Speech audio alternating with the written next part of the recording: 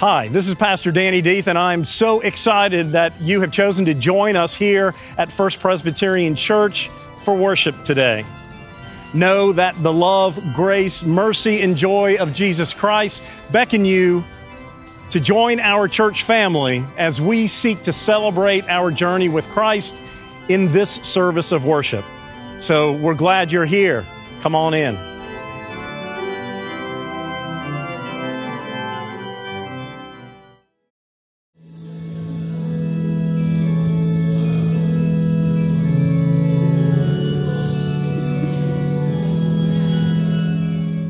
First lesson is from 1 Timothy 4, verses 9 through 16. The saying is sure and worthy of full acceptance, for to this end we toil and struggle, because we have our hope set on the living God, who is the Savior of all people, especially of those who believe. These are the things you must insist on and teach. Let no one despise you, your youth, but set the believers an example in speech and conduct, in love, in faith, in purity. Until I arrive, give attention to the public reading of Scripture, to exhorting, to teaching. Do not neglect the gift that is in you, which was given to you through prophecy with the laying on of hands by the council of elders. Put these things into practice. Devote yourself to them, so that all may see your progress. Pay close attention to yourself and to your teaching. Continue in these things, for in doing this you will save both yourself and your hearers. This is the word of the Lord. Thanks be to God. Our second lesson is from 1 John 3, 16 through 24. That is 1 John 3, 16 through 24. Listen for the word of the Lord. We know love by this, that he laid down his life for us, and we ought to lay down our lives for one another. How does God's love abide in anyone who has the world's goods and sees a brother or sister in need and yet refuses help? Little children, let us love, not in word or speech, but in truth and action. And by this, we will know that we are from the truth and will reassure our hearts before him. Whenever our hearts condemn us, for God is greater than our hearts and he knows everything. Beloved, if our hearts do not condemn us, we have boldness before God, and we receive from him whatever we ask, because we obey his commandments and do what pleases him. And this is his commandment, that we should believe in the name of his Son, Jesus Christ, and love one another, just as he has commanded us. All who obey his commandments abide in him, and he abides in them. And by this we know that he abides in us, by the Spirit that he has given us. This is the word of the Lord. Thanks be to God. So an exciting day for the life of our church family and for the larger body of Christ. As Vicki mentioned before when she talked about baptism, whether our 6 confirmands were baptized here or someone else, when we baptize someone, they're baptized on behalf of the larger Christian body of Christ. And the fact that several are still here that were baptized here gives us a chance to ask ourselves, how are we doing? If you remember those questions, the family answers questions to raise and nurture that child in the faith. You, each of you that were here at this time, and those again out in any church anywhere that baptized any of these young people, took vows the same way to raise and nurture that child. So let me ask it this way. If you have ever, let's see, who's the oldest? Chip, how old are you? 15. In the last 15 years at this church, if you have ever, let's say, taught a Sunday school class, would you please stand and stay standing for the youth? If you have ever done anything as a youth advisor, gone on a trip or gone down the river or cooked anything for them or provided anything for them on a Montreat trip or a mission trip, would you please stand?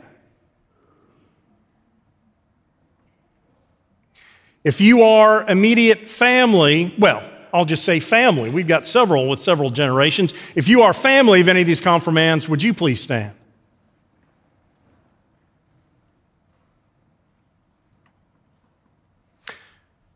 And now this should get all but our visitors, and there's time yet, visitors.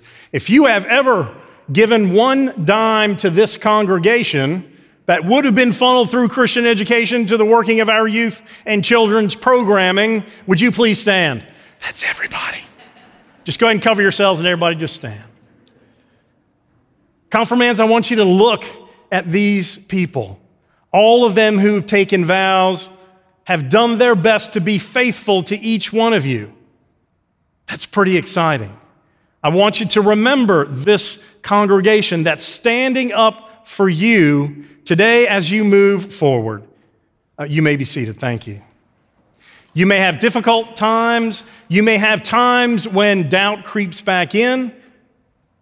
And I want you to remember this community of faith that isn't now dispelled or dispersed because you were confirmed, but rather it's just the next step in your journey, and they will always be there for you. And guess what? You need to be there for them. They have helped you in so many ways that you don't even know. And whether you know it or not, you have helped them already. You are not the church of the future. You are the church now. And so this next step is to continue your journey. And that, friends, is exciting. So what then do we say to these confirmands that have been working so hard, given of their time, given of their resources, their Sunday mornings at least, their time of learning and asking questions, of growth, of scripture, of memorization, of hands-on ministry? Well, thankfully, we don't have to come up with it because God already did that. We call it the Bible.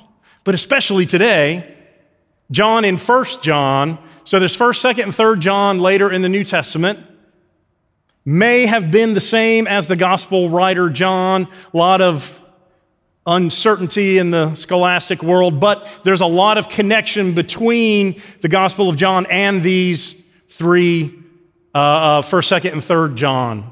And so whether it was the same author or not, it was similar in style, in imagery.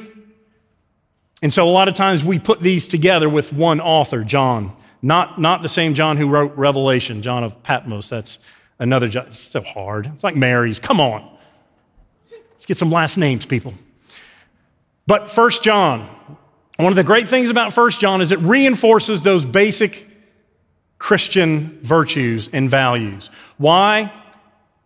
Because the church that John is writing, and these are considered letters, even though they're not in letter form, were written to these churches because of primarily false teachers.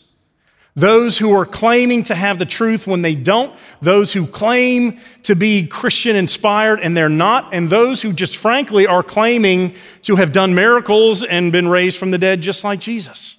It is starting to harm the church. The culture is seeping in and saying, no, we're better, we can do better than whatever you say happened in this Jesus event. So John is writing to make sure that the basics of the Christian faith are being remembered, practiced, and understood.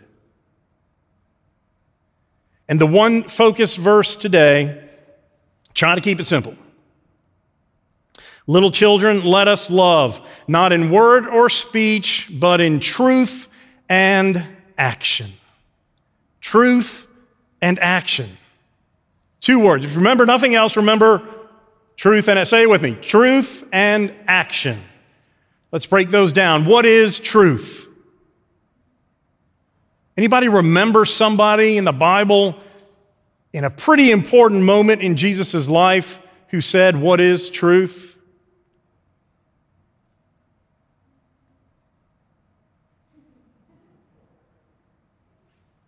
You sometimes might fly a plane. Pilate, right. It's not spelled the same way. Right, if you remember, right before Jesus is crucified, he is visiting with Pilate after he had already sent him to Herod. Herod sent him back. And Pilate is asking him, is he the king of the Jews? Have you done all these things they said? And Jesus says, my kingdom is not of this world. I come to bring the truth. And Pilate asked in one of the most ironic statements of all time, what is truth? Silence. Truth was staring him in the face. Truth was standing before him, about to give his life for the world, that it would be saved and not condemned. One of the things about the Gospel of John and 1 John is that we believe in Jesus Christ. That's the truth. There's a lot of truth out there. We seek different truths. We all know that depending on our context, we all see, understand, and interpret truth differently. Certainly in the world of the world, certainly in the world of politics, certainly in the world of everything, of science, certainly of faith. It's not just beauty that's in the eye of the beholder. Often it has become truth. But what truth undergirds all of that seeking? It is the truth of the reality of Jesus Christ and his being raised from the dead. Resurrection. That's what we just celebrated a few weeks ago at Easter. That is our truth. There are objective and subjective reasons to believe. We don't check our minds at the door. We offer all that we are, mind, body, spirit, heart, soul, to God, and use all of it to fully understand that God and Christ and the Holy Spirit are real and involved and invested or seeking to be with each one of us.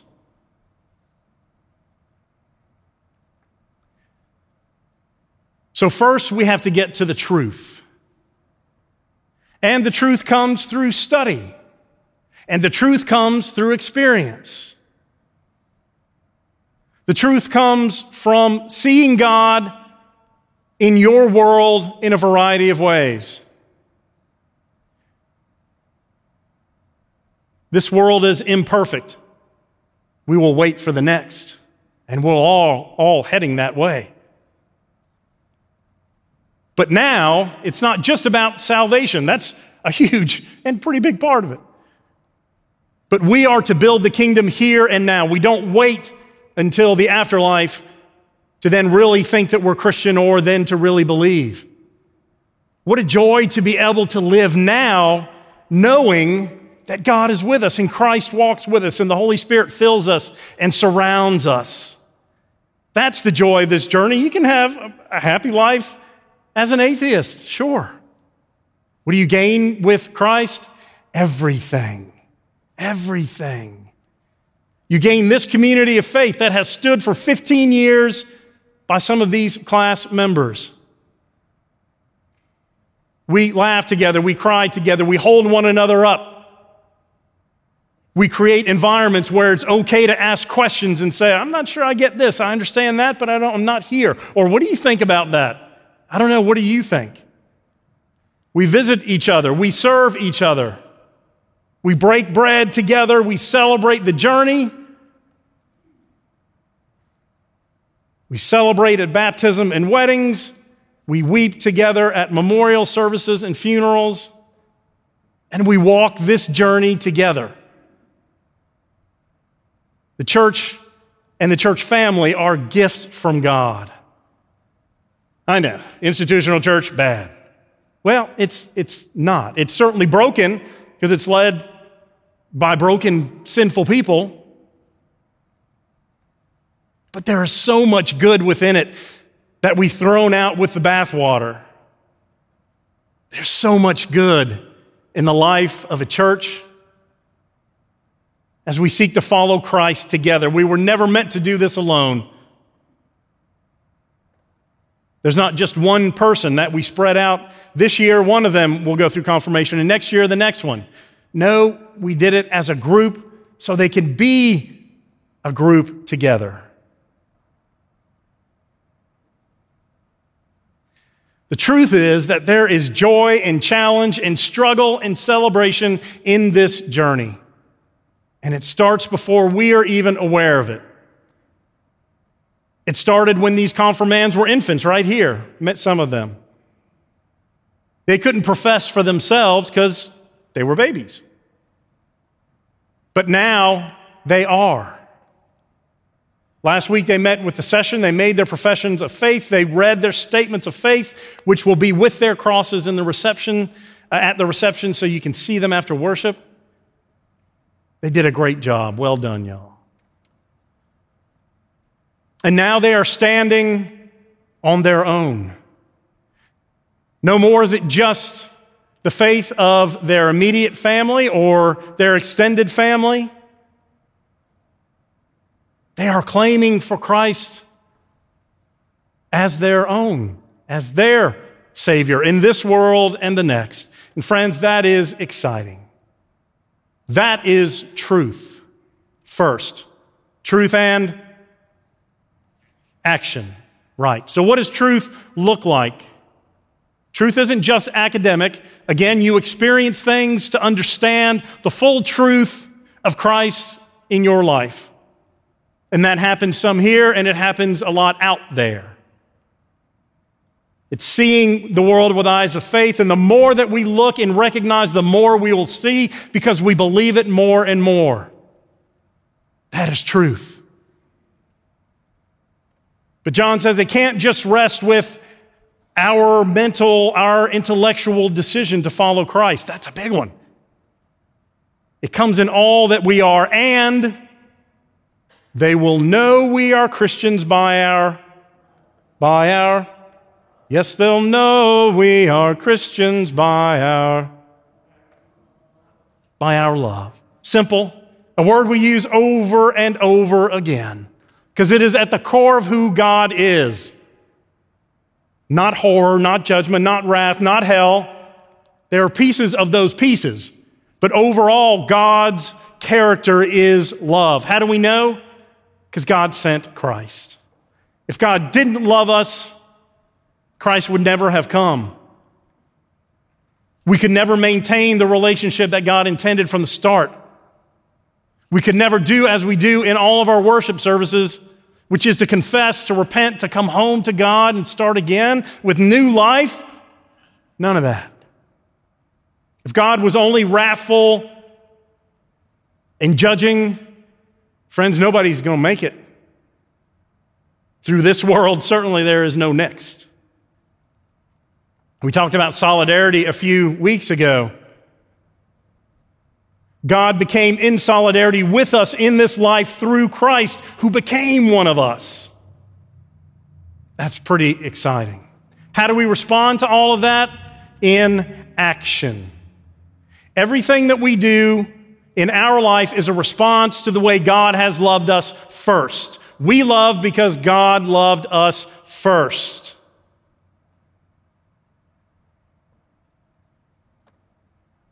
And this giving your life for others, most of us are not called to be martyrs in the Christian faith. Some, but probably not us. But giving your life for others, when we take away life and death, it's about the way that you live every day. It's about the way that you sacrificially live every day. Loving God is not fluffy bunnies and skipping hands with Jesus into the sunset. Some of that, sure. But God's love is sacrificial as God showed it to us through Christ. And we too are to live sacrificially. And that sounds challenging at first. But when we realize that we are transformed in the way that we love others in Christ's name, the more that we grow, the more that we are transformed, the more that we see God active in the world, the more that truth and action become our Christian foundation. It doesn't always mean it's easy. Y'all know that. There's a lot of people who would take advantage of you. There's a story about Robert DiVincenzo, famous golfer from Argentina. Made lots of money after one win, took all his pictures, got his trophy, had his check for that golf tournament. He's in the parking lot when a lady comes and talks to him about her infant who is dying in the hospital. And there was no money to treat that child. They were going to have to turn this infant out who was sick and near death. So the golfer endorses his winnings check over to the lady and says, God bless you. I hope your baby is well, and I hope this helps.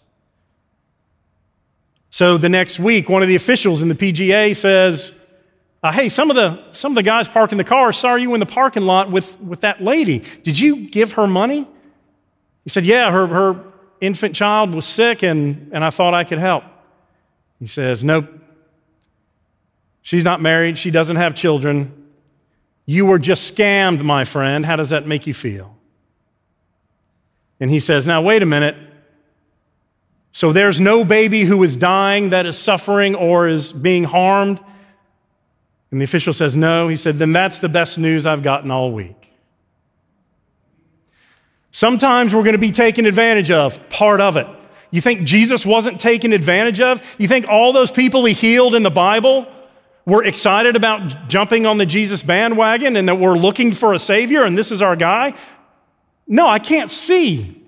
I need you to heal me. I can't walk, Jesus. I need you to heal me. And I'm in. I'll say whatever you want me to say. If you can heal me and make me whole again. People then use Jesus, but Jesus knew that and healed them anyway.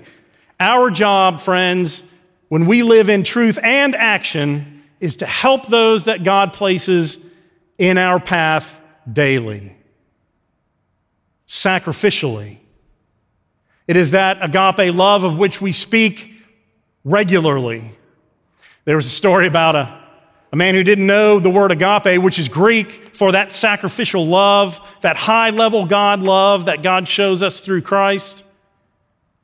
And he went and looked it up in the dictionary.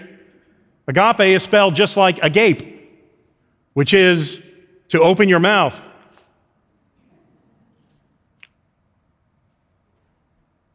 So are we Christians agape, or are we Christians who focus on agape?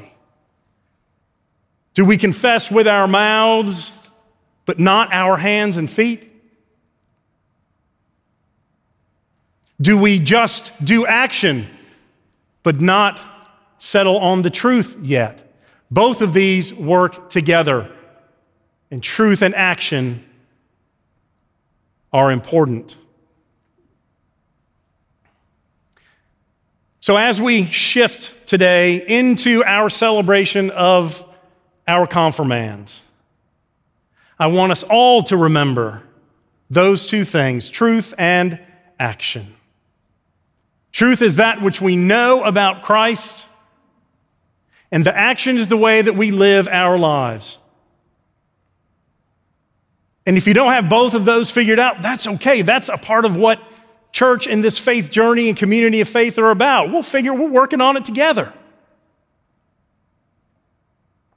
If you've got action because you feel better helping people, but you don't have the rest of this theology stuff figured out, come on.